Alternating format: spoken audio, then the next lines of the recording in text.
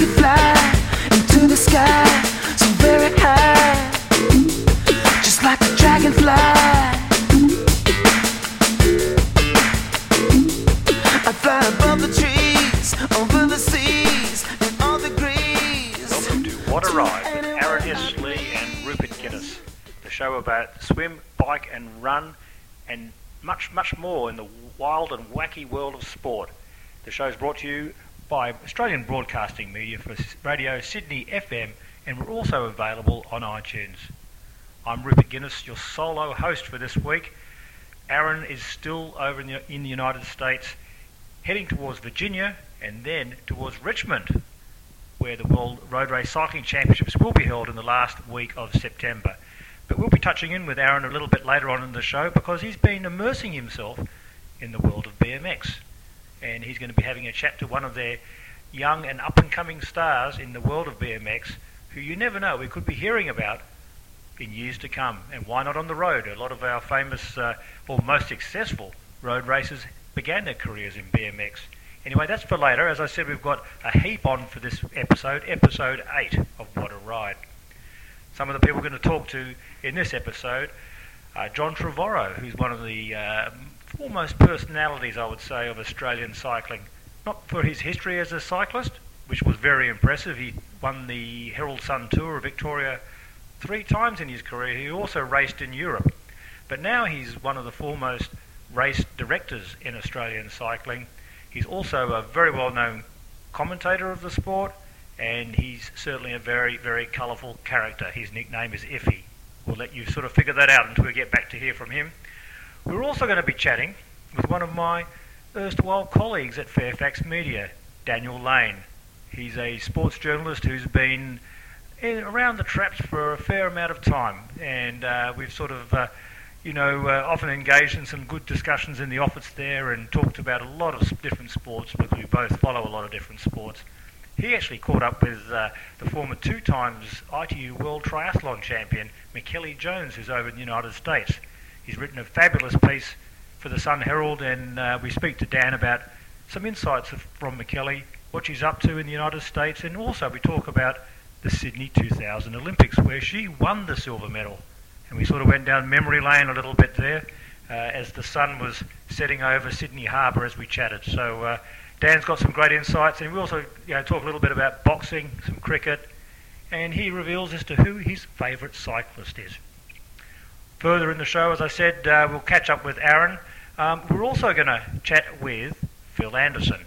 Now, we spoke to him in the last show, but this time we don't talk about bike racing so much. We talk about cycling tourism. The market is expanding as the sport's expanding.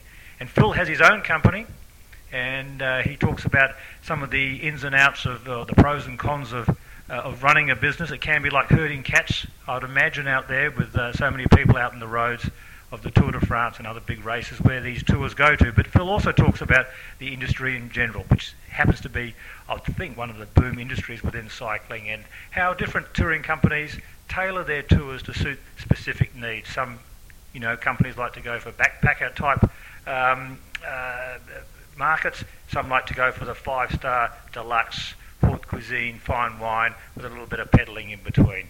It's everybody's, flavour is met there, and so certainly that'll be an interesting chat. But as I said, it's been a busy period of sport at the moment, certainly here in Australia. We're getting right into the thick of footy's final season in both the AFL, Australian football, and the NRL, National Rugby League. Meanwhile, in the world of rugby union, one of the rounds that I do cover for the Sydney Morning Herald, all eyes are heading towards the United Kingdom for the Rugby World Cup. Now, Australia's national team, the Wallabies, they're taking a long road there. They're heading there towards or through the United States, where they've just finished a 2-week spell of training, including a one-off test against the US Eagles, which the Wallabies won 47-10. Now, as you remember, a couple of episodes ago, we spoke to the Wallabies captain, Stephen Moore, about the campaign, their hopes, their not concerns, but the areas or the challenges that they'll face. And I remember Stevie Moore actually recalled how he was able to draw on the way that cyclists ride, particularly Richie Porte. He used as an example how Richie Porte had a huge role in saving Chris Froome in winning the Tour de France on that last mountain stage up to the top of Alpe d'Huez. So, we wish the Wallabies all the very best there in the United Kingdom. And I've been speaking to some of their players in the days since they've been in the US, and it sounds like their coach, local Coogee resident, Michael Checker, has been absolutely flogging them as well. So one thing is certain, I'd say, is they're going to be very, very fit. Anyway, so elsewhere in the world of sport, all Australia has been following the fantastic story of Jared Hayne, the former NRL rugby league player from the Parramatta Eels, who has secured his contract, or he got onto the final 53-strong player list for the San Francisco 49ers in the NFL. Now, as soon as that happened, all the attention was then on whether he would actually get to play for the 49ers in their NFL opening round against the Vikings. But whether he was going to make that or not, the achievement he's already done is absolutely fantastic. To not just code switch, but just to actually almost change sports. So much has been written about him. So much still will be written about him. So much will be said. So much will be heard. But whatever happens from here on in, I think the achievement he's made already is absolutely phenomenal. It was interesting to hear just with a day or two out from hearing whether he would make that first game or not. He was just starting to get fed up a bit with all the attention, though. You can imagine that, can't you? He's trying to earn the respect of his teammates. He's certainly done that on the field, but the last thing he wants is to be seen as a headline grabber. And he's certainly not grabbing the headlines, but just the natural interest of his story has attracted so much media attention. And not just from Australia too. He has been the pre-season story of the NFL. We've spoken to Aaron about that since he's been over there in the US, and Aaron's spoken very highly about how Jared Hayne has managed to handle all this on the field and off the field. But anyway, rest assured, I'd say Jared Hayne is a name we're going to keep on hearing about for the rest of the year and maybe many more years to come. Now, as I said, we've got a great show lined up for this week. When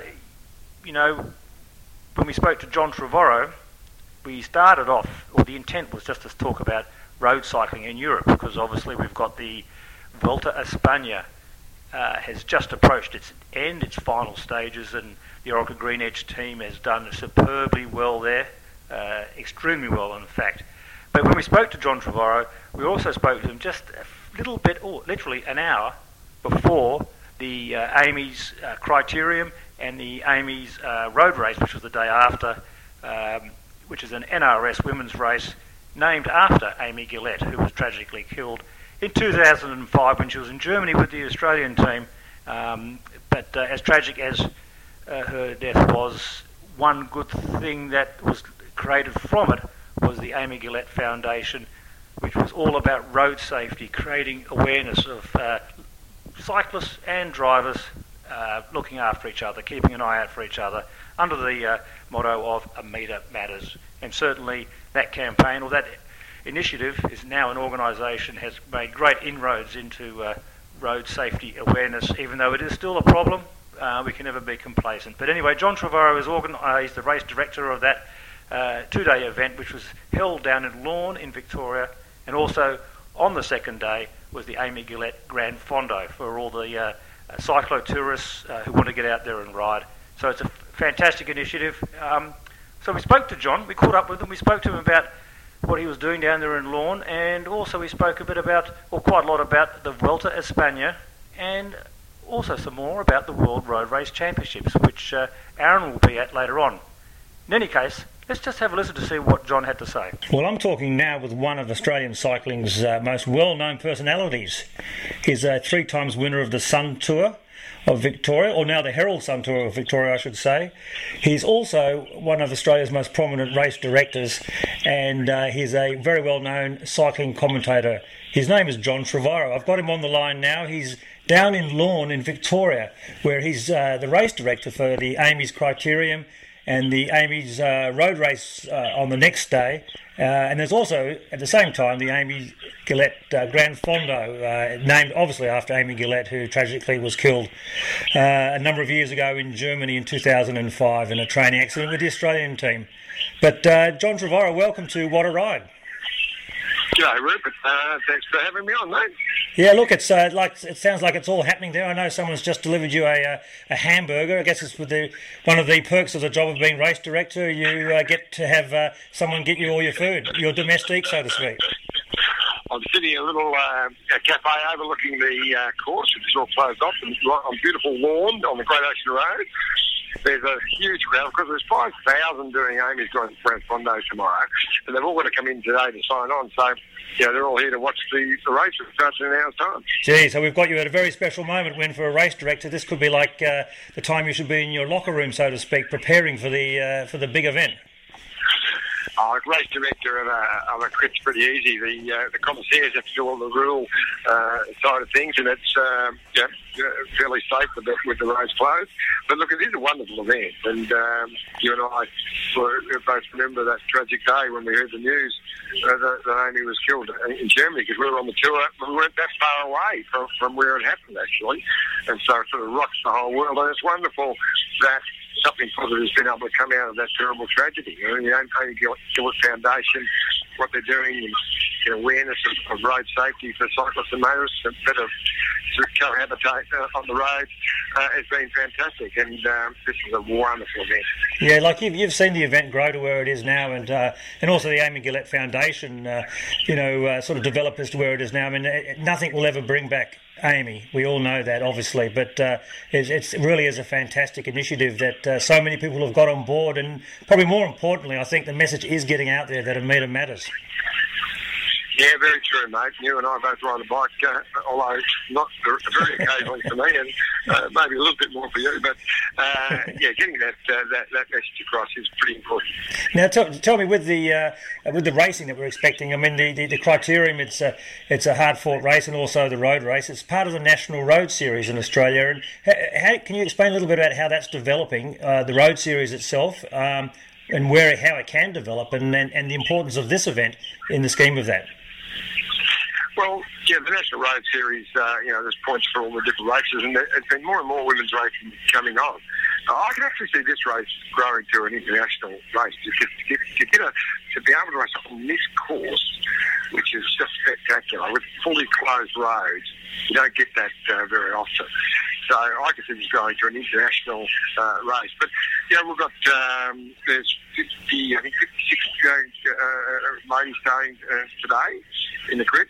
And what they've done to make it interesting, they've put there's 4 sprints, all with time bonuses, 15 seconds down. So, and then 30 seconds for the win in the crit. So it really makes it pretty serious. They can't just sit back and wait for the hard stakes tomorrow. They've got to all get in, try and get some time bonuses. But over the whole season, all the major races have points to add up, and someone will try and to win the overall NRS champion. And also, it's important for the teams to become the number one team in the NRS. And of course, it's a separate women's and men's series. But it's really the breeding ground for the youngsters who want to try and make it in the big time and get over to Europe, so they get themselves noticed on the NRS series, and hopefully get into the major teams. Now, John, with your experience in racing, I mean, we should tell our audience that you did race over in Europe yourself. You did race in the Giro d'Italia. You know what's required of a rider to make it in the big in the big arena of racing in Europe. I mean, do you see talent immediately in the NRS that you say to yourself, gee, this person really does have it to become a European-based road racer? Look, I do. I don't see many of the NRS ladies races, and unless they're connected with the guys. And this is my first time as race director of an NRS ladies race. I'll probably be able to tell you a lot more after tomorrow. But I know that the guys, guys, the standard racing has just been quite spectacular. I was race director at Tour of Tasmania and through Gippsland and Melbourne Waterville last year. I was so impressed with the standard and the quality of the guys, and some of those are now getting pro contracts. We just have to see guys like Richie Porter come through, Nathan Haas, Steele von Hoffen. Just wonderful guys who get that opportunity to show the stuff. And now they're racing in the Pro Tour. With the ladies, I reckon they've even got a better opportunity because I've noticed that because the depth's not quite as high, even overseas, that the chance, if you've got that ability, you can come across from being just starting to making it to the top level within a year or so. It takes much longer to do that with the guys. So wonderful opportunities for women to step up from beginning to NRS and then to Pro Tour. And do you sense that there is that willing amongst the women's peloton to seize that opportunity? More and more so. The Bay Fighting Classic, which is my event, which I've done for 29 years, the women's race in that has become a better and better event. And now I get people coming along and say, they're coming to watch the women's race. It's how good the racing is. So it used to be people complained about the women's racing might have been a bit negative a few years back, but that's certainly changed, and we're getting fantastic racing. Yeah, exactly. Now, we have mentioned about the big league in Europe, and notwithstanding the importance of the American circuit as well, but I guess right now, the Vuelta a España, as we're talking, is drawing to its end, but there's still some big stages to come. I mean, we should declare that one of your other many hats is as a very close associate with the Orica Green Edge team, but with that becomes some insights that I'm sure you can provide us with, because for Orica Green Edge it's been a fantastic race, but they seem to have a knack of enjoying their racing, which seems to be a trait of yours. Maybe that's why Jerry got me on board. Well, I do have an official title with Orica Green Edge. I'm the team mascot. I don't know whether that's a good thing or not, but mascots are usually little fluffy, cuddly toys. Yeah, well, they haven't put me in an outfit yet. And when I got the job, I was about 35 kilos heavier than I am now, so maybe I'll get sacked from that job as well. But look, all jokes aside, you're right. They do have a special attitude in that team, and I heard a lot of pros talking amongst each other say, if they had a choice to ride for any team, it would be Orica Green Edge because of that wonderful ambience and attitude that the team has. But I was very impressed with them on the Tour de France this year, because when all the drama happened, they're only 3 days into the race and they lost 3 versus 4, their best 4 riders, and it really meant that all chances of winning stages and that were gone, and yet they never dropped their head. The attitude still stayed positive. They said, well, last week the 8 boys will step up, which they did. Mm-hmm. But the talk about the guys and everyone in the team, the masseurs and the Swannies, the managers, was still positive and it was very impressive. And haven't they done well in this Vuelta? I mean, it's been a brilliant bike race. One of the best I've seen in a while. And it's one you want to watch every night, even if it is too late.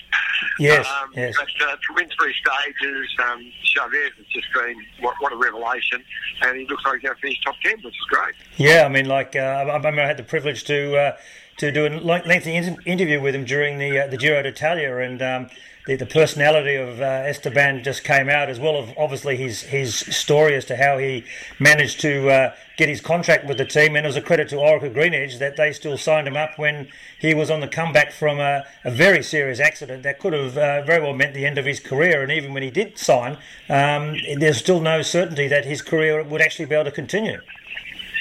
No, that's right. They did take a risk there, but they believed in him.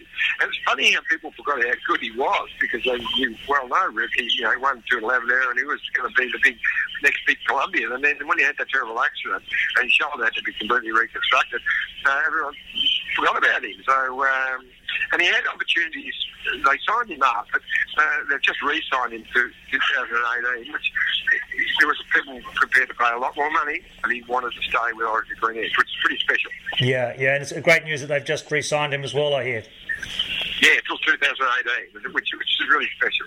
Yeah. I think it shows how that team really is backing up on its commitment at the very beginning, even when there were doubters. I'll say, including myself, that they were not at the beginning. People thought, why weren't they trying to get GC riders? But they've always said, we want to get a GC rider when we're ready, when we've got the support staff, or support riders and staff to be able to look after that rider. And then they've just started to develop within, rather than go and chase with the big money somebody who they'd bring in, and then they'd have to change the whole organisation around them. Yeah, look, I think they've done it right too, because they've been pitch hitters. They've hit fought above their weight all the time, and it's been but they've just had no. Gero got them through in the early days, but they've got good riders who just keep coming through and keep them in the news. So now they've got these with the Yates brothers and with Chavez. And there's a couple of interesting signings that could be happening in the next few days, which could be even better for the GC future of the team. Yeah, exactly. And we won't hold you up too much longer. I know you've got some big things happening, but I guess we've got to mention Caleb. Only this burger, mate. It's getting cold. Yeah, well, that's the most important. See, I'm glad to hear your priorities haven't changed in life, mate.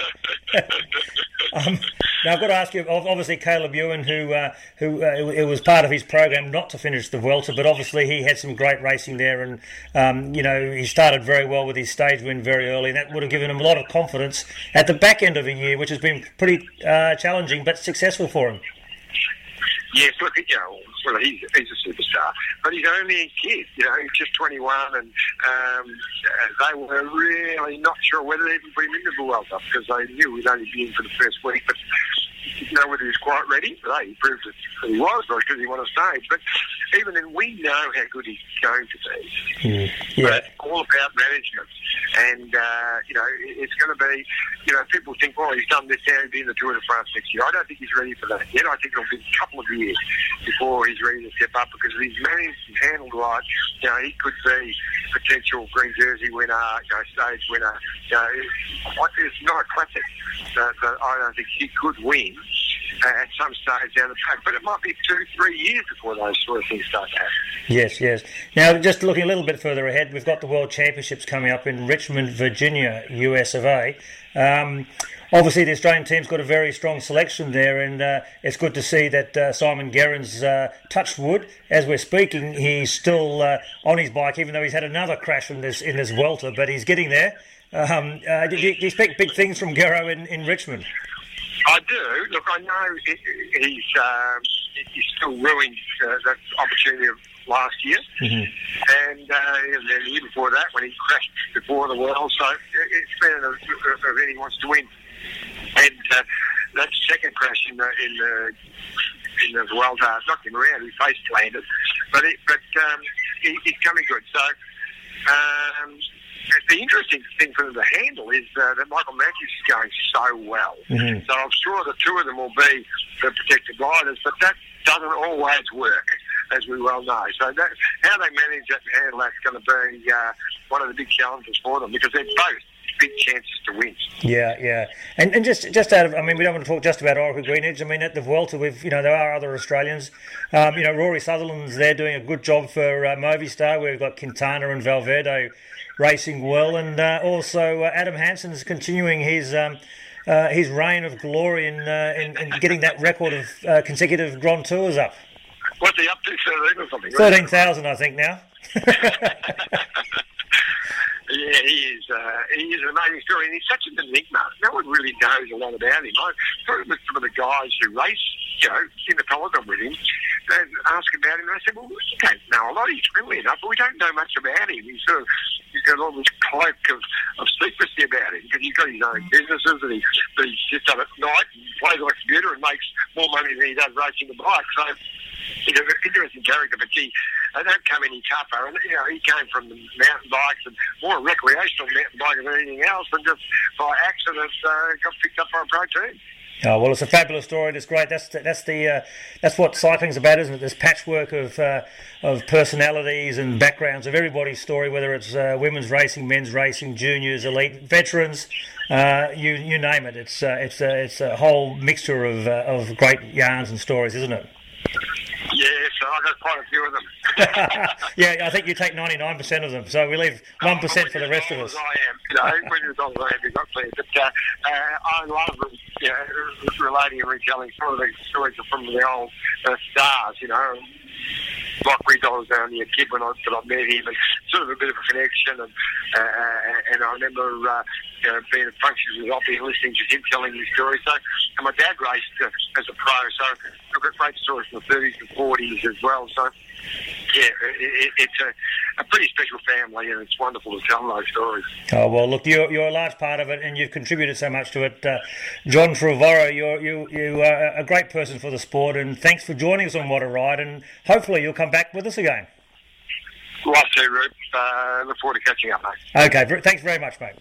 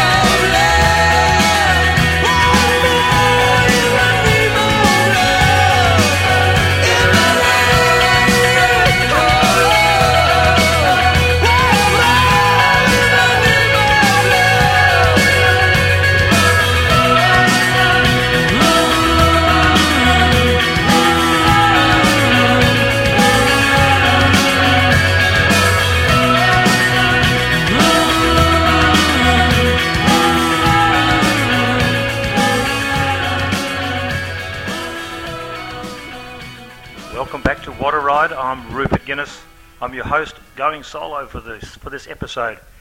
Well, you've just had a listen to what John Trevorrow, the race director of the Amy Gillette Grand Fondo and Amy's race, the NRS race, a 2-day race, had to say about what he's doing down there. And some great insights there, I thought, from the Vuelta a España, because he does have an insider's knowledge of the Orica Green Edge team. The owner of the team, Jerry Ryan, the Melbourne businessman, went to John Trevorrow. He was one of the first people that he went to for advice on how to get the team going, and John's got some great connections. One of the other things we didn't say before was how John had a pivotal role in Geelong in Victoria, hosting the 2010 World Road Race Championships. He actually designed the course, and it was a fabulous course, a fabulous race. So John does know his stuff, but one thing he actually didn't reveal in that interview was why he's called Iffy. Okay, I should have asked him, but I'm going to give my version of events now. In his day as a racer, as I said, he was a fabulous racer, and he was also a personality. He still very much is. But many of his races he would finish and he'd be always saying, oh, if I could have done this, if I had done this, I had it. Anyway, lo and behold, he became known as Iffy. And he still is today, but he is a champion fellow just as much as he was a champion cyclist. He won those 3 Herald Sun Tours superbly, and there was a day when, cycling wasn't as predominant as it is now, but it was still very much hotly contested then, and that race has been, it's lasted so long now, more than 50 years, so it's it's certainly a hallmark victory for any cyclist to have on their palmarès or their list of career results. But we're going to be, as I said, we spoke about the World Championship, Simon Gerrans and Michael Matthews. He's had a great year as well. He's been racing over in the US in preparation for the Worlds. Gerrans, he's been racing. He raced in the Vuelta, and he had another crash. He's had, I think, up to 6 big crashes now this year. He looked like a boxer who just did 12 rounds after his last crash, but he's still smiling. So there's a positive way. It's nice to see him looking positive. Certainly after the Vuelta, he'll have to be resting up pretty quick for a quick turnaround towards the Worlds, but Gerrans knows his stuff. Now, I mentioned earlier that we were going to be talking to my colleague at Fairfax Media at the Sydney Morning Herald, Daniel Lane. Daniel is not just a sports journalist, he's also an author. He's written a number of fantastic books. He's covered a plethora of sports. He covers the mainstream sports, sure, but he also really gets into some of the lesser known sports or the lesser supported or recognised sports. It doesn't only just make him a great journalist, but it just gives him a real broad insight as to the world of sport and how, it's no secret, we can all get blinkered into the sports that we love best, but it's also great to sort of look outside the box and see what else is there and see what we can learn. I know even just talking to a number of football coaches, Trent Robinson I spoke to, he's the coach of the NRL Roosters, and Michael Checker from the Wallabies. They're always looking outside at other sports to see whether it's a training method, whether it's a management method, or whether it's something to do with using technology or whatever to try and improve the performances of their players and their teams, not just as for athletic performance, but also to keep them grounded, to help mould them as people for when they do finish their careers, they're still on an even keel and ready to forge ahead in their life. Now, so we spoke to Dan, and he caught up with Michellie Jones, the 2 times former ITU world champion, but not only was she a world champion 2 times at the Olympic distance, she won the silver medal at the Olympic Games in Sydney in 2000. And don't we remember those games, fabulous times they were. But to show her diversity and also her sheer grit and athletic ability, she also won the 2006 Ironman triathlon in Kona, Hawaii. Now, Kona's coming up very fast on the agenda, on the calendar now. So, she, just remember that, folks, she won that race as well. And to all those people out there who are getting ready for Kona, good luck. It's going to be a great experience, whatever you do. I had the privilege to have done the race myself a couple of times, and as hard as it is, as challenging it is, it's such a fantastic experience when you feel that afterglow when you cross the line in Kona. It's just fantastic, and the days after, as you're trying to recover, but your spirits are so high. So no matter how tough it is out there, just keep plodding away. Don't do yourself any harm, but just keep plodding away, because a lot of the win, the personal win for yourself, is actually tackling those challenges and forging ahead and just dealing with the stresses of the day, because you will be smiling, I promise you, when you get to the end. Anyway, enough of that from me. Let's go and have a listen to what Daniel Lane had to say. And so, as I said, a very interesting fellow he is, and I certainly would recommend you get out there and read his articles in the Sydney Morning Herald and the Sun Herald and other Fairfax media outlets. I'm sitting here with a colleague of mine at Fairfax Media, Daniel Lane. Daniel will take me on What a Ride. This is your debut tonight. Hopefully it won't be your last. I read your piece on Michellie Jones, one of Australia's greatest sports people, if not certainly triathletes. She's in the US at the moment, forging her career in coaching and everything. But tell us a little bit about what she was like, because it was 15 years ago. Most Australians would have remembered her in the Olympic Games. Oh, look, I think Michellie Jones is one of the real stars of the Sydney Olympics. She didn't get the gold medal that everyone put that pressure on her to win, and she was competing in a home Olympics, and I reckon the weight of expectation must have been incredible. And it's interesting that she won the silver, but she also won the Australian public with the way in which she performed. It was a real fighting race, as I'm sure you would remember, Rip. But yeah, she's an outstanding character, outstanding athlete. She's in America. She's helping a young a triathlete, Katie Kelly, to try and qualify for the Rio Paralympics. And what Michellie is doing, she's acting as the partner that helps guide her through the race, because she does have problems with her vision. So she's actually in a position where she may be doing the Olympic course again, which I think is really exciting. Yeah, that's a fascinating story, because a lot of elite athletes in sports, when they're at the top end of their sports, like what Michellie was, they actually find it quite hard to transfer to a coaching role, because they're expected so much excellence from themselves. And yet as a coach, you've got to, you want excellence, but you also have to give some leeway to allow them to sort of find their own way. I mean, did Michellie, how do you think Michellie sort of found that sort of transition? Look, I think, just from talking to her, and it's the first time I've interviewed Michellie in about 16, 17 years. So, but from what I do remember of her, she was very generous with her insights and her knowledge. So I think for her, and I think she's also really enthused about helping the Paralympians fulfil their potential and to do great things as well. So, no, she's really into it. They've been having a bit of a training camp over there in California. And she's really giving them every opportunity, and again, I think that's from that generosity of her spirit and willingness to share her lessons. And she was a world champion. She was everything you could want to be in triathlon, and she's passing on all that good information and allowing for them to learn from her own lessons. Now, as we're talking now, Dan, the sun is sort of about to set over Sydney Harbour. It's a glorious day, and it just brings back memories of the 2000 Olympics. And talking of Michellie's, finish in the triathlon there, just in front of the Opera House there. I mean, it really was a fabulous period, wasn't it? But it still seems like yesterday.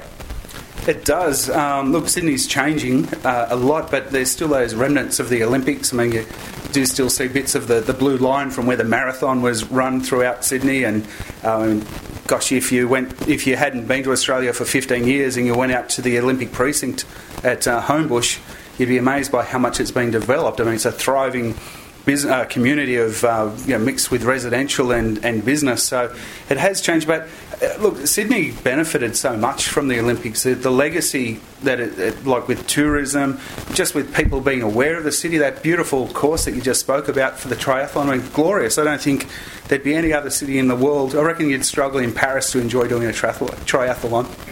You certainly would have to swim in the River Seine there, I can tell you. But not that I've swum there, Dan, but I've seen some bad stuff floating down there, put it that way. I think you could walk on it. Now, Dan, obviously in your journalistic career, I mean, you've covered myriad sports, from mainstream sports, from cricket to rugby league, rugby union, and you've also, the other side, you've done, some of the sort of lesser-known sports, so to speak, but sports which are trying to struggle to get more recognition. And now we get into this day of where everything seems to be so much professionalism, well, there seems to be so much more professionalism and marketing. Do you think it's getting harder for the lesser-known sports to get their fair cut of the pie financially and with recognition, or is it getting easier? I think they're only constrained by the limitations of the officials. I think we've got a diverse population here in well, say Sydney, but Australia, we've got a diverse population. I mean, look, there's kids from Somalia who live in the western suburbs of Sydney, and other African nations that are perfect for athletics and basketball. And I think it's really up to the officials to get out there and encourage these kids and embrace them and say, we want you to be a part of our sport. You're part of the Australian culture.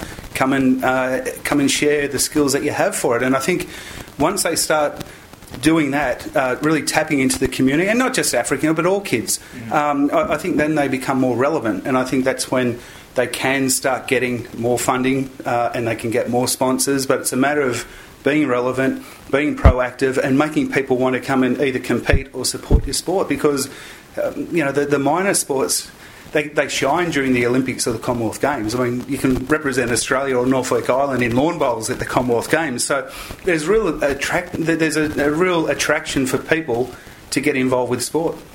Now, I know one of the sports you're close to is boxing. Australia's produced some great boxers and some boxers with some colourful characters, but I guess that's the nature of the sport. I know in cycling there's a lot of interesting characters as well, for better and for worse. I mean, they're the sort of sports which intrinsically throughout the history of those sports they've been professional.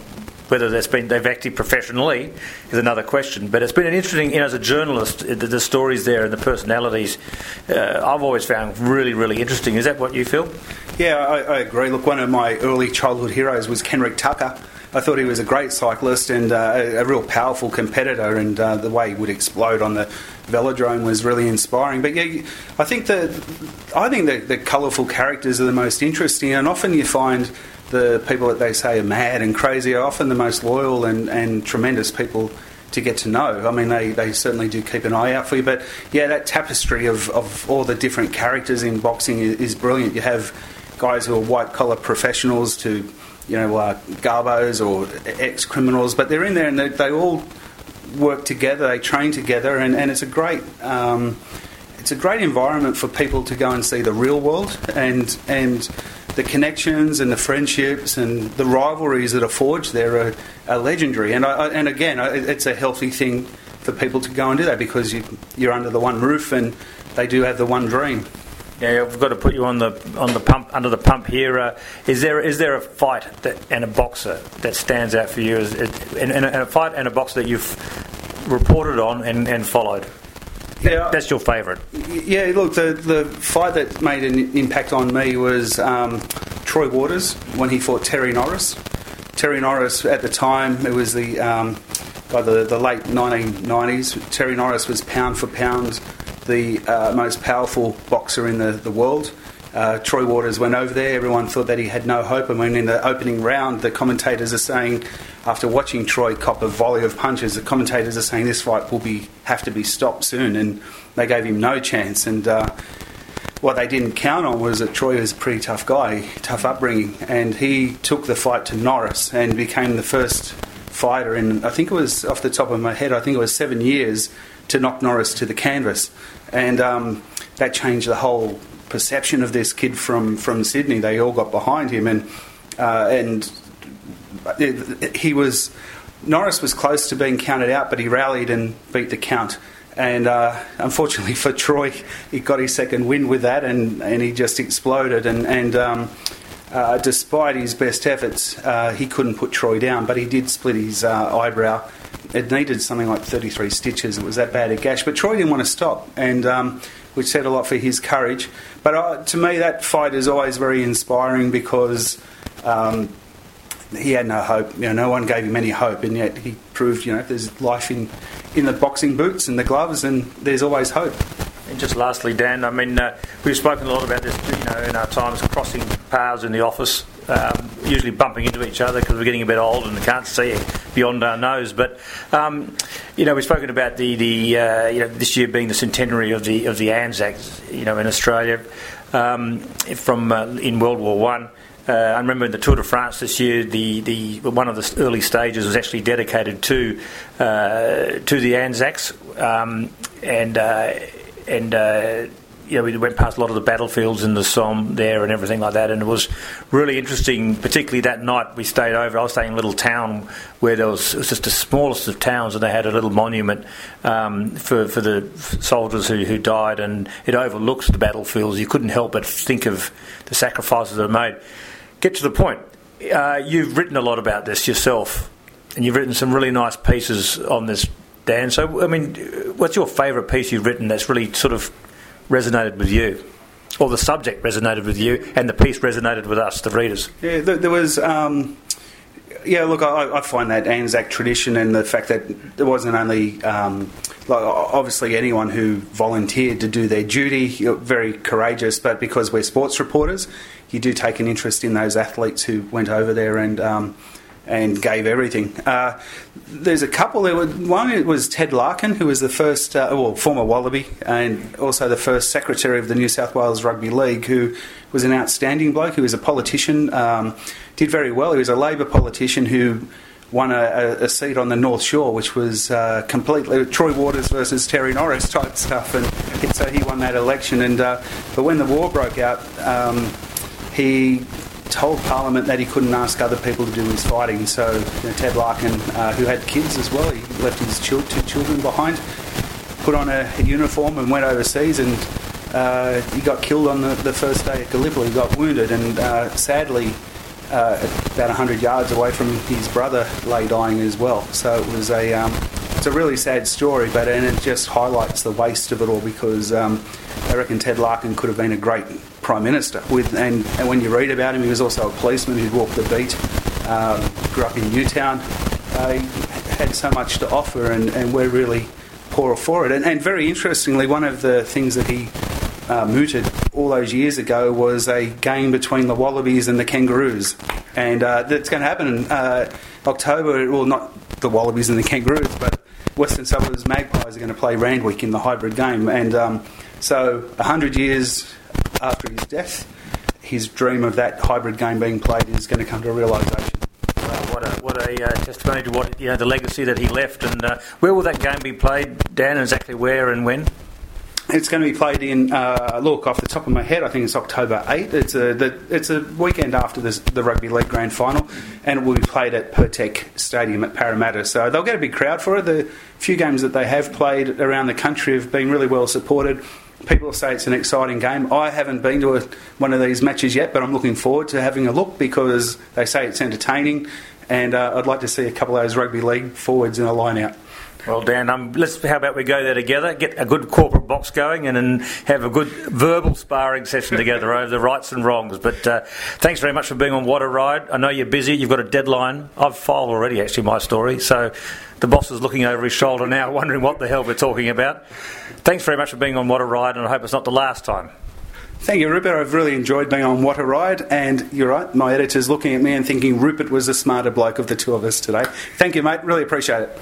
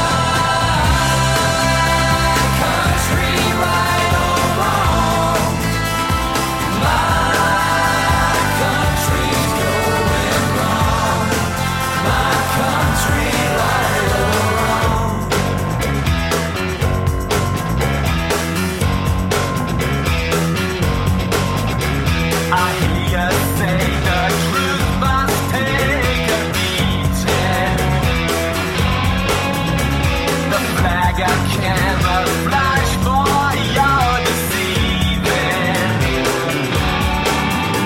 'Cause I know it's written on your soul. I know we all make mistakes.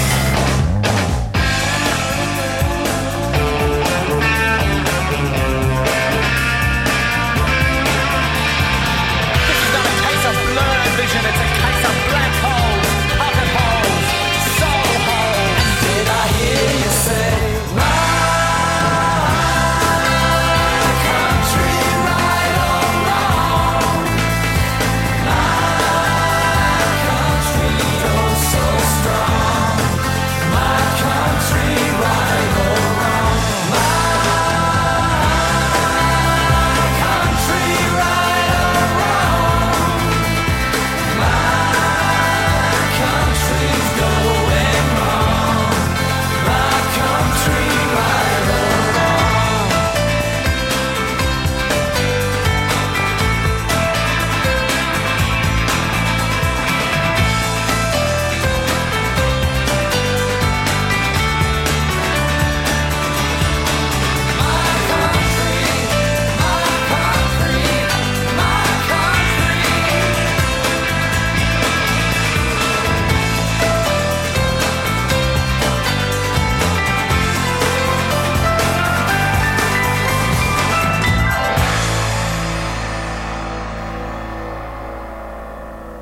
Welcome back to Water Ride, and I'm Rupert Guinness.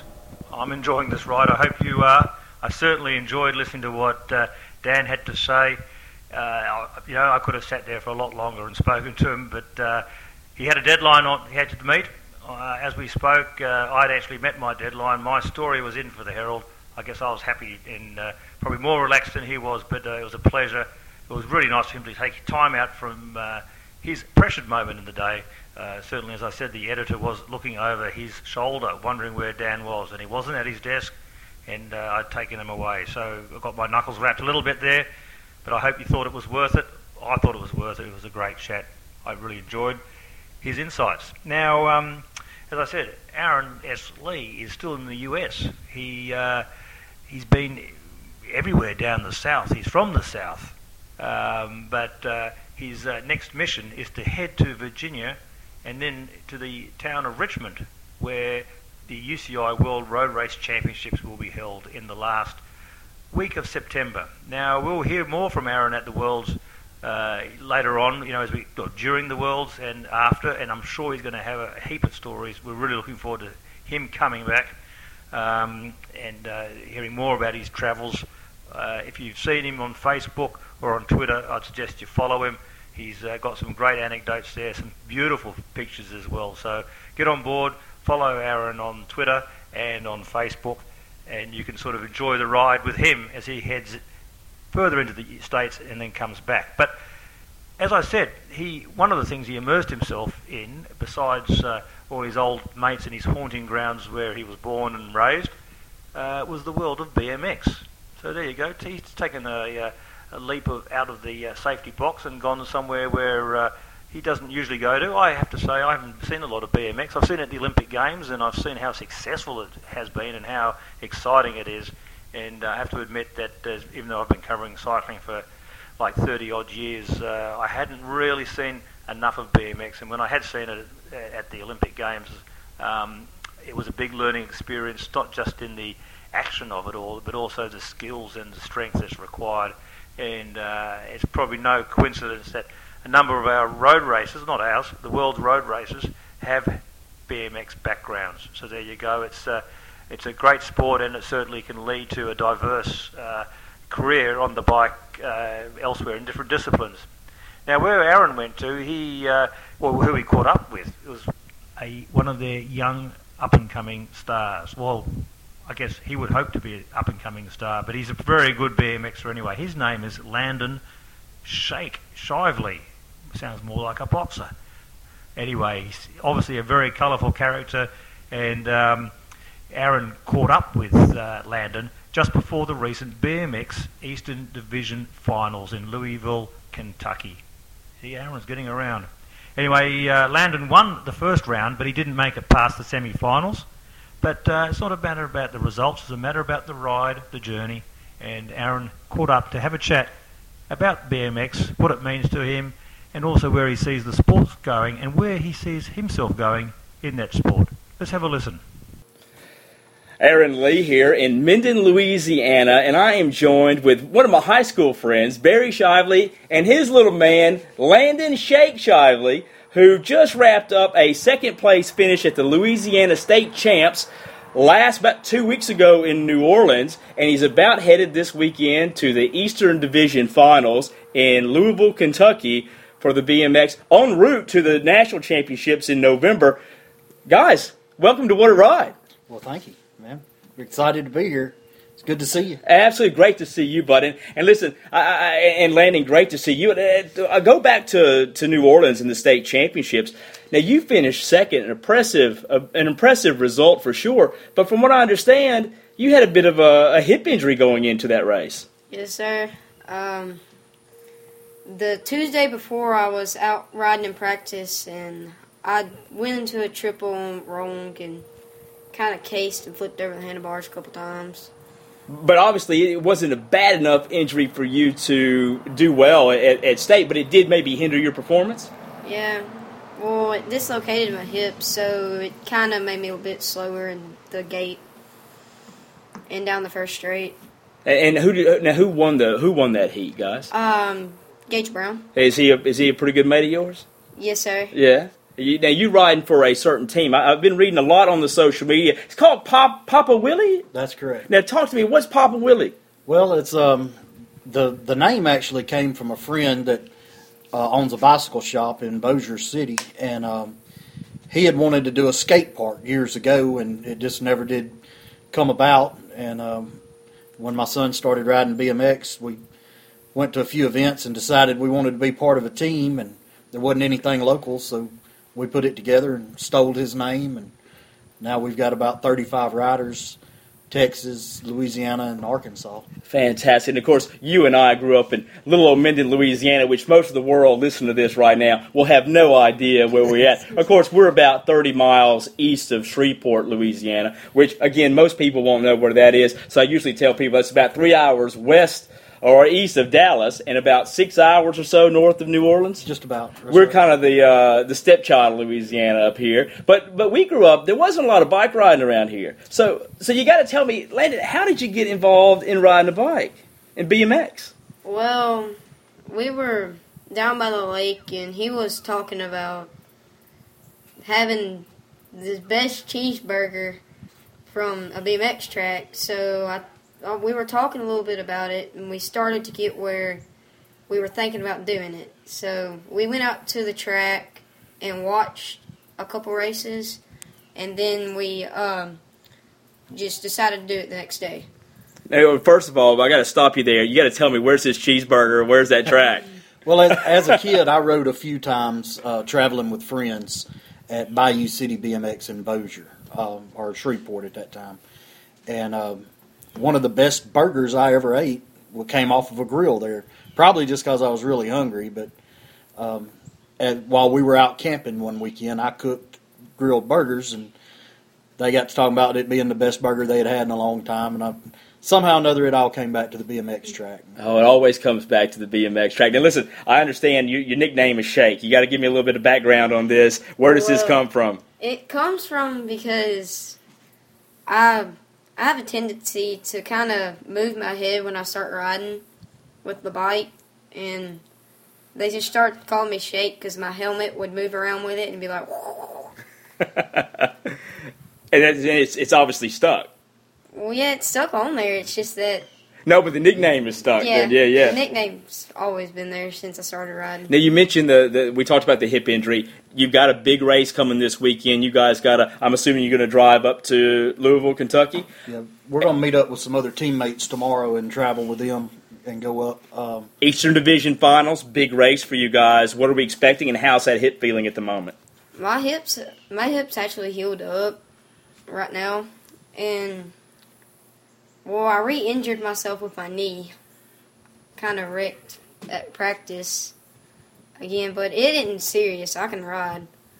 But, yeah, the race, it's going to be pretty big. I mean, talking at least 500 motos. Oh, wow. No, they won't be that. So, well, be about two good solid days of racing. Now, you're racing in the 11X category. You're 11 years old. From what I understand, you got a birthday coming up on September 9th.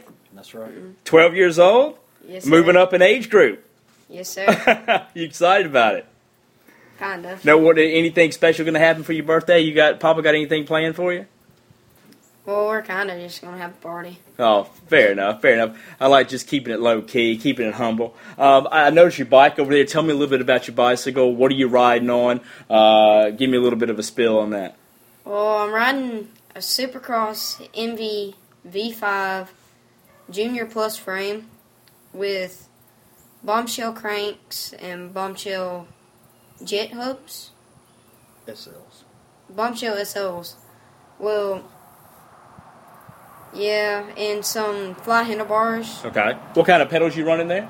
I'm riding Shimano Okay. XTRs. Okay. So are you running road shoes or mountain bike shoes? Recessed mountain bike Mountain SPDs. Yeah. Okay. Well, it's a fantastic looking bike, and obviously we're excited to you representing the local area. Barry, did you ever think that you'd be in the BMX industry like this and be in the sport? Really didn't.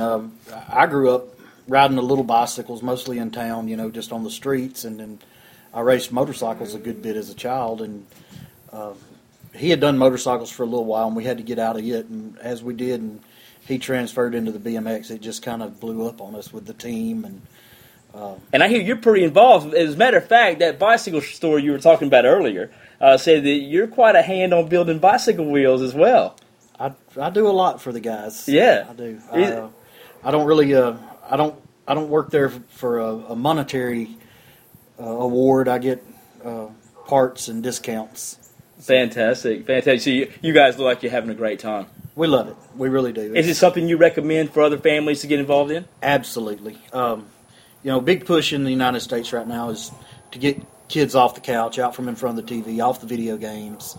And Landon is the most dedicated 11-year-old I've ever seen. He practices at least 3 days a week and then races on Saturdays. So Mondays he does fitness training, running stairs, doing lunges, sprints. Tuesdays we're on the track. Friday nights we're on the track. And then races Saturday if we're not going to an event like this weekend. Fantastic. Landon, obviously, it's a great sport. I cover pro cycling, been covering it for years, and obviously that a lot includes BMX, which it's found its way into the Olympic Games, of course. Have you thought down the road? Obviously, Rio's a bit out of the question, but 2020 Tokyo, not so much so. You'd be just about the right age to compete there. Have you thought about the Olympics or what you'd like to do with the sport, or is that a bit too early right now? Well, I've been thinking about the Olympics.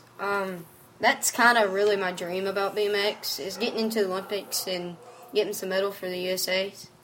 But it's going to be a little while because I got school and all that stuff. So Absolutely. And obviously with your sport and everything, your dad talked about your training, which is phenomenal. You're keeping the grades up. Obviously, to compete. Yes, sir. Yeah, that's always good to hear. Do you have any heroes in the sport? Anyone you're looking up to at the moment? Connor Fields. Oh, absolutely. Have you had a chance to meet Connor? No, sir, but I've been to a couple races where he was at. What do you like most about Connor's style of riding? Well, he just inspires me to get up every day and start getting on my bike.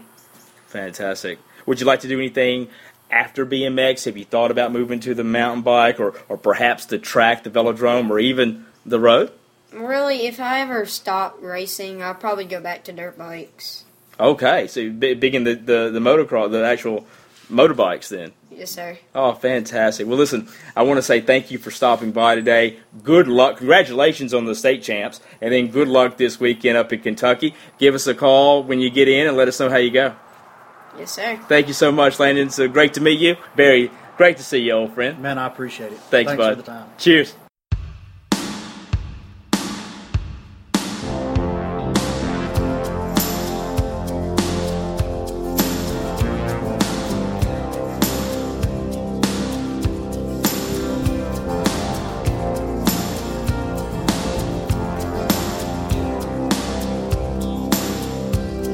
Saturday night. You're all dressed up in blue. I've been watching you a while. Maybe you've been watching me too. So somebody ran out, left somebody's heart in a mess. Well, if you're looking for love, honey, I'm tougher than the rest. Some girls, they want a handsome dame, or some good-looking Joe. On their arms, some girls like a sweet-talking Romeo. Well, around here, baby, I learned you get what you can get. So if you're up enough for love, honey, I'm tougher than the rest. Yeah, the road is dark, and it's a thin, thin line. But I want you to know I'll walk it for you anytime. Maybe your other boyfriend couldn't pass the test. But if you're up and ready for love, honey, I'm tougher than the rest.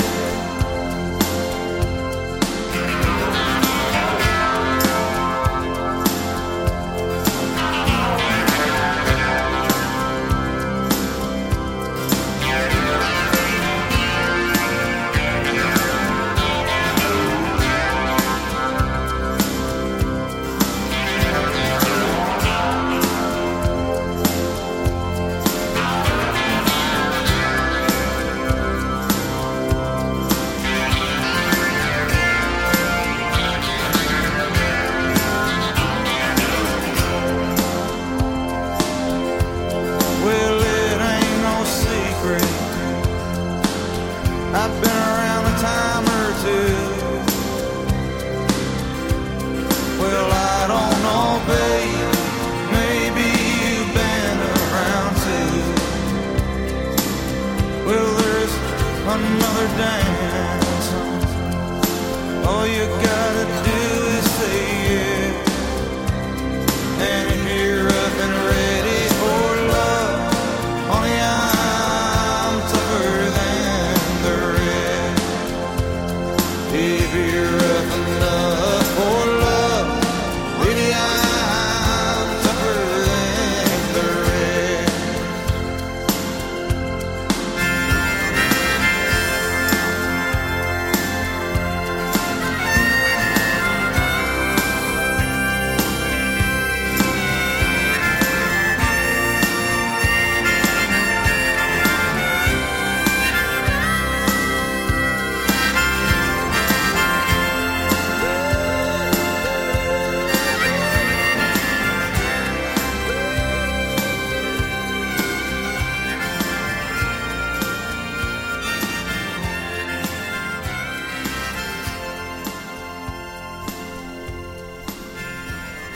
Welcome back to What a Ride. I'm Rupert Guinness, travelling solo, but enjoying the ride. We were just listening to Aaron S. Lee, my usual partner in crime on What a Ride, brought to you by Australian Broadcasting Media. He was doing an interview with Landon Shake Shively, a young BMX rider in the US. Anyway, I really enjoyed that view and that interview, and you know, the world of sport is such a small place, really, isn't it? The world's big, but the world of sport is so small, and it's great to be able to hear all these different stories from so many various areas of cycling, but triathlon and other sports as well. Anyway, so Aaron, we'll be looking forward to him coming back. Now, as I said earlier in the show, another person we caught up with was Phil Anderson. Phil Anderson, if you don't know, he was the first non-European to ever wear the yellow jersey, the leader's jersey of the Tour de France in the early 1980s, and he was obviously the first Australian, and he went on to compete in the Tour 13 times, of which he finished in the top 10 5 times and was twice 5th overall. Now, when we caught up with Phil, we didn't speak to him about racing. If you caught our last episode 7, we had a good chat to him about the Tour de France and the fallout there, and also where he felt the sport was heading to and how Australia's place was fitting into the spectrum of international cycling. And we had a little look, obviously about the Vuelta a España and the World Championships to come. But for this episode, we're going to take a turn here. We're going to turn right, and we're going to go down the path of cyclotourism. Now, Phil Anderson does have his own cycling tours company, Phil Anderson Tours, and he's had it going for a number of years now. And it's not just about taking tours to the Tour de France. He goes to other races as well, and even next year he's taking a river cruise in Europe, which in this upcoming interview he speaks about. But when we have a chat, we don't just talk about his tours. We talk about the industry generally, and how different tours are tailored for different interests and needs and desires and abilities, obviously, and obviously tastes as well in wine and food, etc. So, Phil was, gave some great insights there. So let's have a listen to see what Phil has to say about this industry, and I could highly recommend, if you want to get on board, he'll tell you his details, how to make contact. And if you want to be on board with any other touring companies, just get onto Google and do a search for cycling tours. Australia has a large number of them, and as I said, they're tailor-made to suit any interest that you have, or most interests, within reason anyway. Anyway, let's catch up with Phil and hear what he has to say about it all. Well, welcome back to What a Ride. I'm Rupert Guinness, and with me again on the show is Australia's first ever yellow jersey wearer in the Tour de France. He finished in the top 10 5 times from 13 participations. I don't have to give any more clues or anything about who this guy is. His name is Phil Anderson. But one thing about Phil that a lot of people may not know is that he also has his own company going since he's retired called Phil Anderson Cycling. He started it in 1998, and I guess if anyone who's seen Phil knows that he's probably just as lean, not mean, but lean as he was when he was a cyclist, as a racing cyclist. But I guess you have to be to take these touring groups around, which is what he does. Phil, welcome back to What a Ride, and also just tell us a bit about what got you into the industry of cycling tourism. Oh, Rupert, yes. Well, I think it was in 97, the year prior, I was over in France as working for Nike, the apparel company, and they were just starting to get into cycle sport, and they were the official yellow jersey provider.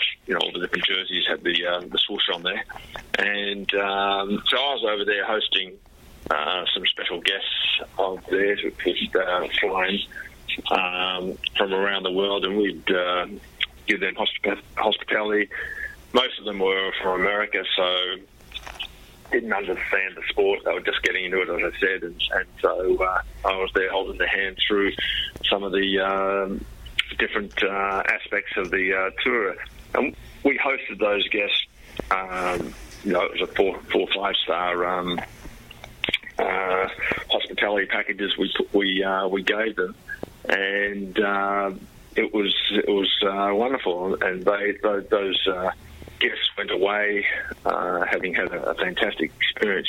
And looking around after that, I thought that there was nothing else out there on the market like that. There was a few companies out there, but they were more sort of driven for not the backpacker market, but the sort of 2-3 star. There was nothing really of great quality accommodations and packages together. So I thought there was space to get into something like what we offered Nike, but more for the general consumer. So I started doing tours, and in those early days, 98 was my first tour, and it was like a 2.5 week package. So it was very long, and we were chasing the race every day There was some of our guests brought bikes, but there was barely time to ride the bike because we were just so busy chasing the race. I think we were following you around. We were pretty close, but you can imagine what your program's like when you're over there with your journalist hat on, trying to fit time to ride. It was very difficult. So things have morphed quite a bit to what we deliver today. Yeah, I was just saying to someone the other day about how the tour has changed from my perspective, and how there was a time where you used to be able to sort of drive along on the course and just follow the breakaway, toot and go past the peloton, find a nice little place to have a bit of lunch, see the break go past and think we better ask for the bill and then rejoin the race. It was a pleasant afternoon, but now everything's become so hectic and so big. And from your point of view as well, I guess you've seen that as well. It's just so busy. You almost have to have a military-style strategy for each day, don't you, Phil? Yeah, well, you have to have a reasonably tight running sheet, and we try and dovetail with certain elements of the event rather than chase it every day. Like, we used to see the race sometimes 3-4 times a day, and it was just exhausting. So now we usually see it every day. Sometimes we miss a day, we might go ahead.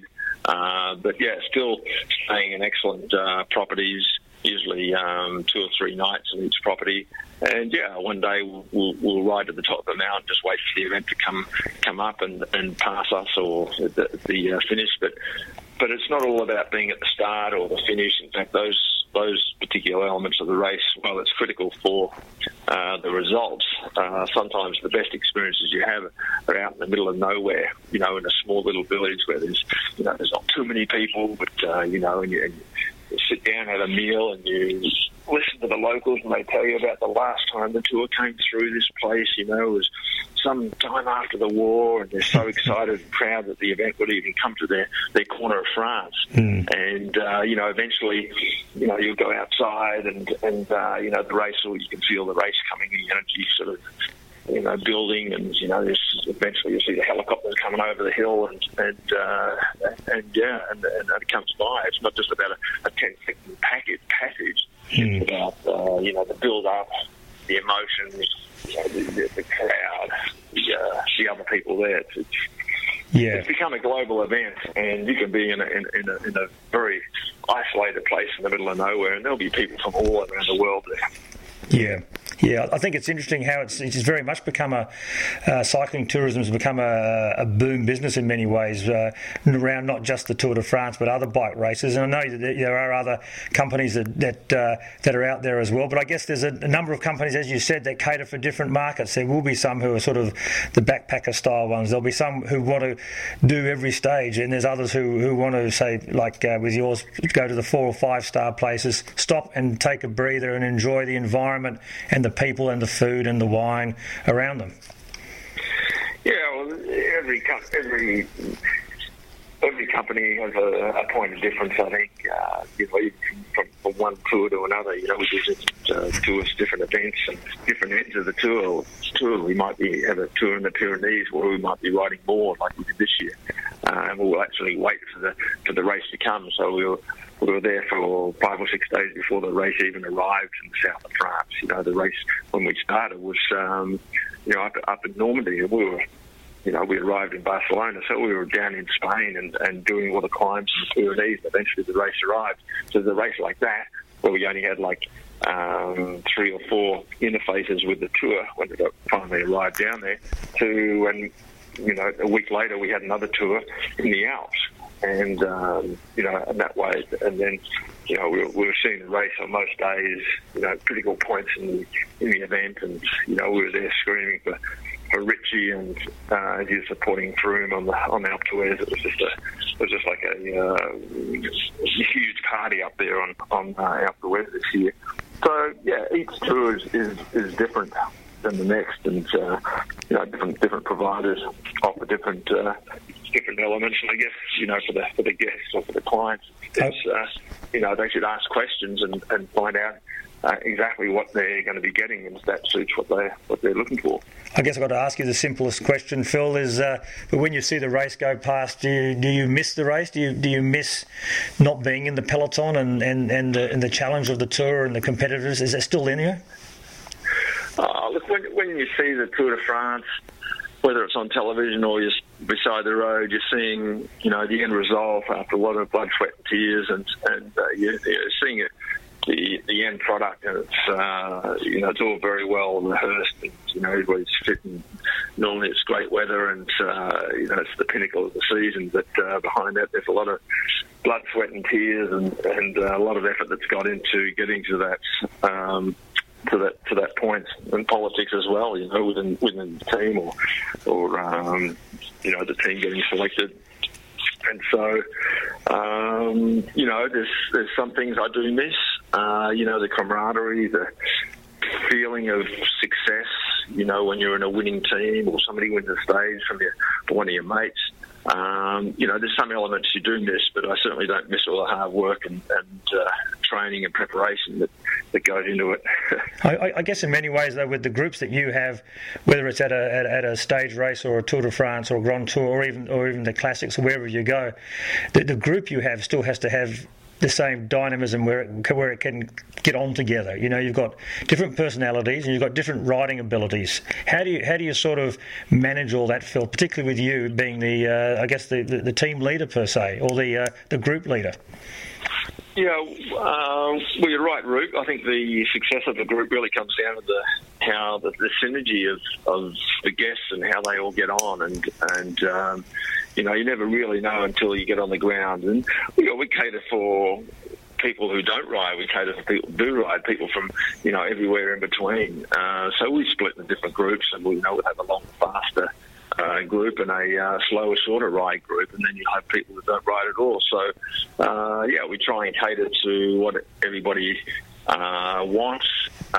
Some days we'll all go out together, and then we'll stop for coffee, and then we'll split because some want to go and hammer up a hill, and other times they just want to take it easy and wait at the bottom of the mountain and wait for the race to come through instead of waiting on the top. So you just got to listen to what the guests want, and because we deal with small groups, it's a lot easier than having 40 or 50 people in a big coach. It's difficult to split and dice. So we just listen to what people have what they're looking for. I'm speaking with Phil Anderson, the former cyclist, Australian cyclist, and the owner of Phil Anderson Cycling, and who conducts a whole lot of tours, and they sound like great fun and a great excitement. Phil, I guess it is a success story in many ways, but I guess not everything can go right on a tour. Have you've got to give us a little bit of an insight. What can go wrong? Perhaps what has gone wrong? Have you lost anybody on one of your tours? Well, it's a lot easier now with the technology of, everybody's got mobiles. Mapping now with GPS makes it a lot easier. In the years gone by, we'd have to print out little maps and give everybody maps.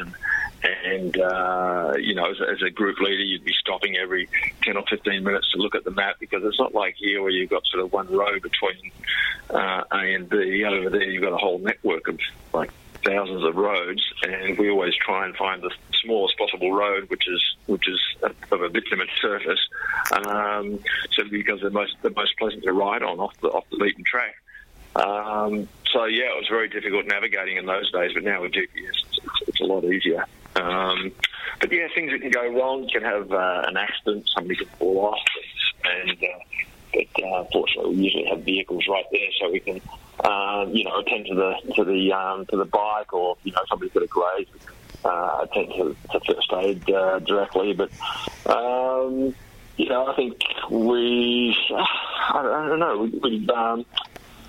Sometimes you can have issues with rooms, but where people have a domestic, and suddenly you've got a situation where you've got to get an extra room, things like that, which are really out of our hands. But we try and solve solve problems on the ground, but I have a good staff that I draw on, and if it's beyond my abilities, I'll lean on one of my teammates to come in and assist. So you provide relationship counselling. You're like the real Dr. Phil.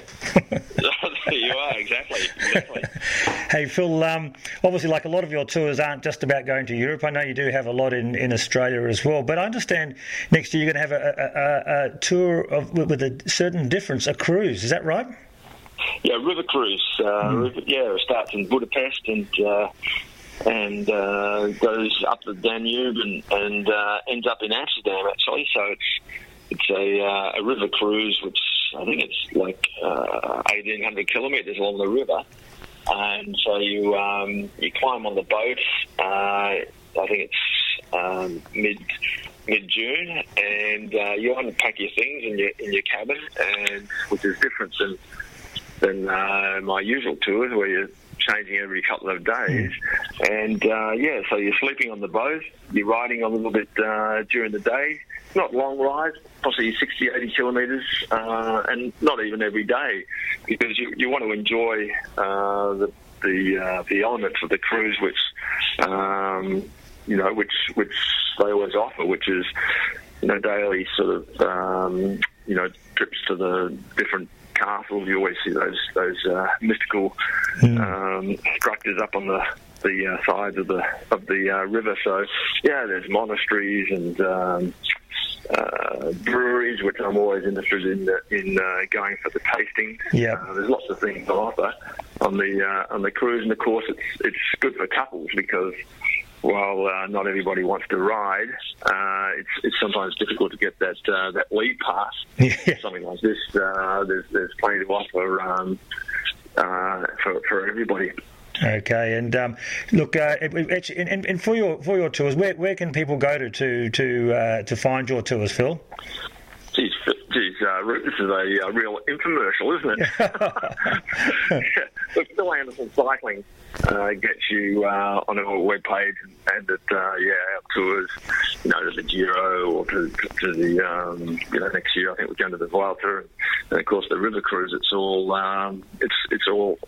leads you that way. Okay. Now the other thing I've got to ask you, I've heard about this show called the Gruppetto Show. Now, tell us a bit about the Gruppetto Show, and where can people see it now? What's it about? I mean, someone was telling me that it's a little bit more lighthearted. Yes, look, it's a comical look on cycling. There's not too much seriousness to it. It's very light. It's really meant to give a good laugh. Like, there's quite a few different streams of cycling media out there now, and this is meant to be something which is a bit more like one of those footy shows, or where we look at certain aspects. It might be commuting, like we just had someone on the Cyclocross championships down here in Melbourne, which is kind of the latest rage for cycling at the moment. So it's just something which we've Channel 31, which is a network down here in Victoria, and it can be got online as well. In fact, we've already got 3 out there, so it's just the Gruppetto Show. If you look at that, if you just Google that or go on YouTube, you'll get the feel of it. But it's something I really enjoy doing, and it's I think it's a space which there's room for. And so, very excited about it. And I see you've got an interesting co-host in former track world champion, team pursuiter, Billy Joe Shearsby.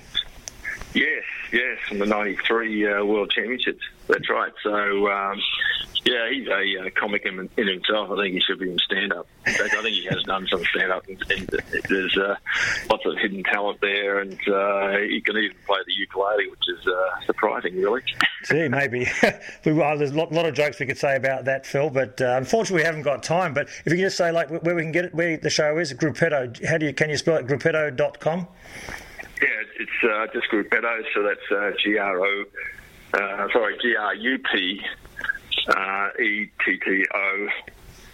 show. Gruppetto Show. So Okay. yeah, if you just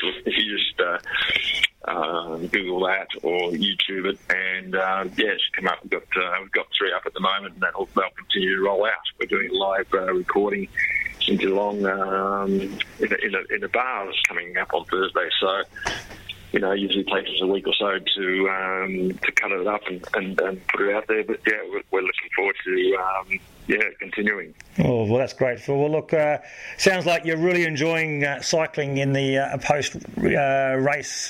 post-race career. It's great to hear you really getting involved, and hear a lot of tales from people who've been on your tours. They love them, and it's great that you got into the Gruppetto Show now, where you can actually have a laugh. And I think everything gets so serious these days. It's great to be able to have a laugh and occasionally laugh at yourself. Well, thanks, Rube. I'm looking forward to following your exploits as well. I really enjoyed the little vignettes you did from the Tour de France. That was great, and I look forward to the show as well. Okay, Phil. Well, you take care, mate. Thank you very much for your time. Thanks, Rupert. You're listening to What a Ride with Aaron S. Lee and Rupert Guinness. I'm Rupert Guinness, driving the bus solo this episode.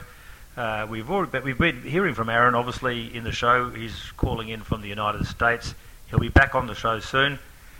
Just then, we were just listening to Phil Anderson talking about cyclotourism, or cycling touring, whatever way you want to call it. But it's about having a holiday with bikes, going to not just races, but also to see countries and experience different cultures. It just goes to show how good cycling really is. It's not just about racing and competition, and you really can enjoy it, and you can get to see areas of the world that you don't necessarily get to see in a car. And certainly if you are in the same areas of cars, you're going a bit slower, and you can obviously see a lot more and take it all in.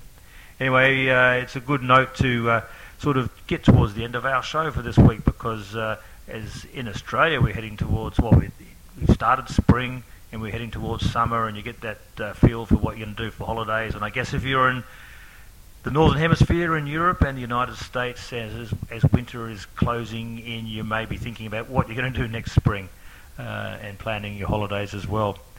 It's certainly been a great... I've enjoyed this episode of What a Ride. I've got to say, though, I'm really looking forward to the weeks to come.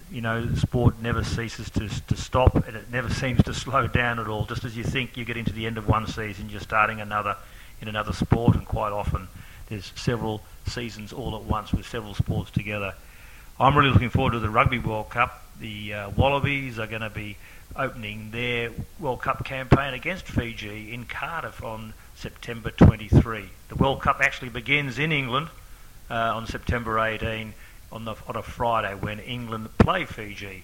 So the Fijians are going to already have a game up their sleeve before they take on the Wallabies, but it'll be interesting to see how they've come out of that first game against England.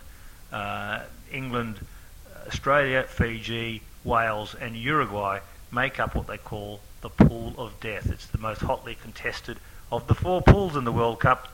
We've got only 2 spots for the quarterfinals in that pool, including Wales. There's 3 top-tier nations with Wales, England and Australia. So one of those countries will miss out, but you never know, possibly 2, because the Fijians, 2 times quarterfinalists, could produce a surprise and force another one of those top-tier nations out. You just never know. World Cup rugby is a certainly different beast than normal test rugby. To win the World Cup, you've got to win 7 games back-to-back, and that's a fairly hefty toll on any squad. Squads are 31 players each, but rest assured, every one of those 31 are used in some form or fashion. They have to, switch teams around to, meet up with the program that's ahead of them, and also to cover for injuries that are inevitable in a contact sport like that. Also, I've got to say, I wish Jared Hayne all the best over in the United States as he continues his remarkable story, and in his case, a remarkable career, a new career he's just embarked on as the coach of the San Francisco 49ers. Was quick to remind him of when he told him, or when he gave him the news that he was on the 53-man roster. It's interesting to note that you're not always on that roster once you're named on it either, because the coach can chop and change a few players as the season unravels week by week. So for Jared Hayne, and he knows it better than anyone, the challenge is still just as big as it was when he left Australia. But he's that sort of, seems to have the right mentality. I don't know him very well. I know that the journalists have been over there. Michael Chambers from Fairfax Media, he's been following the story day in, day out. So maybe we can get a call in with Michael for the next episode. It'd be good to see how he feels about it now that now the season will be up and going by the time our next episode is up and going.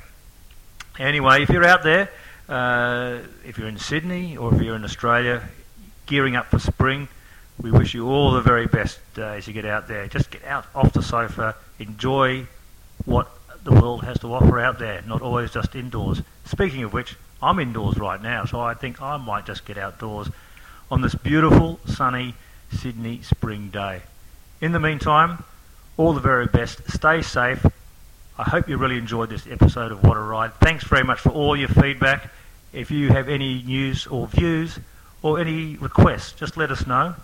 You can follow us on iTunes, on Facebook, and we put all the links out there anyway. Myself and Aaron S. Lee, you can contact us through social media. I'm on Facebook and Twitter, so our doors are open. Thanks again, and stay safe and enjoy the ride. What a ride it is.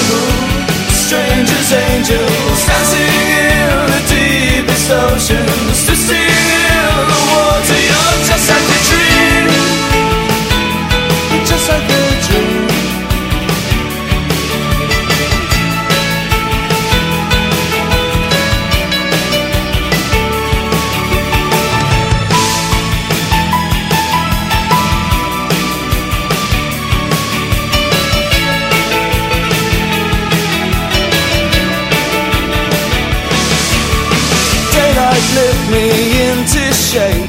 I must have been asleep for days. Your moving lips to breathe her name. I opened up my eyes and found myself alone, alone, alone above a raging sea. I stole the only girl I loved, drowned her deep inside of me.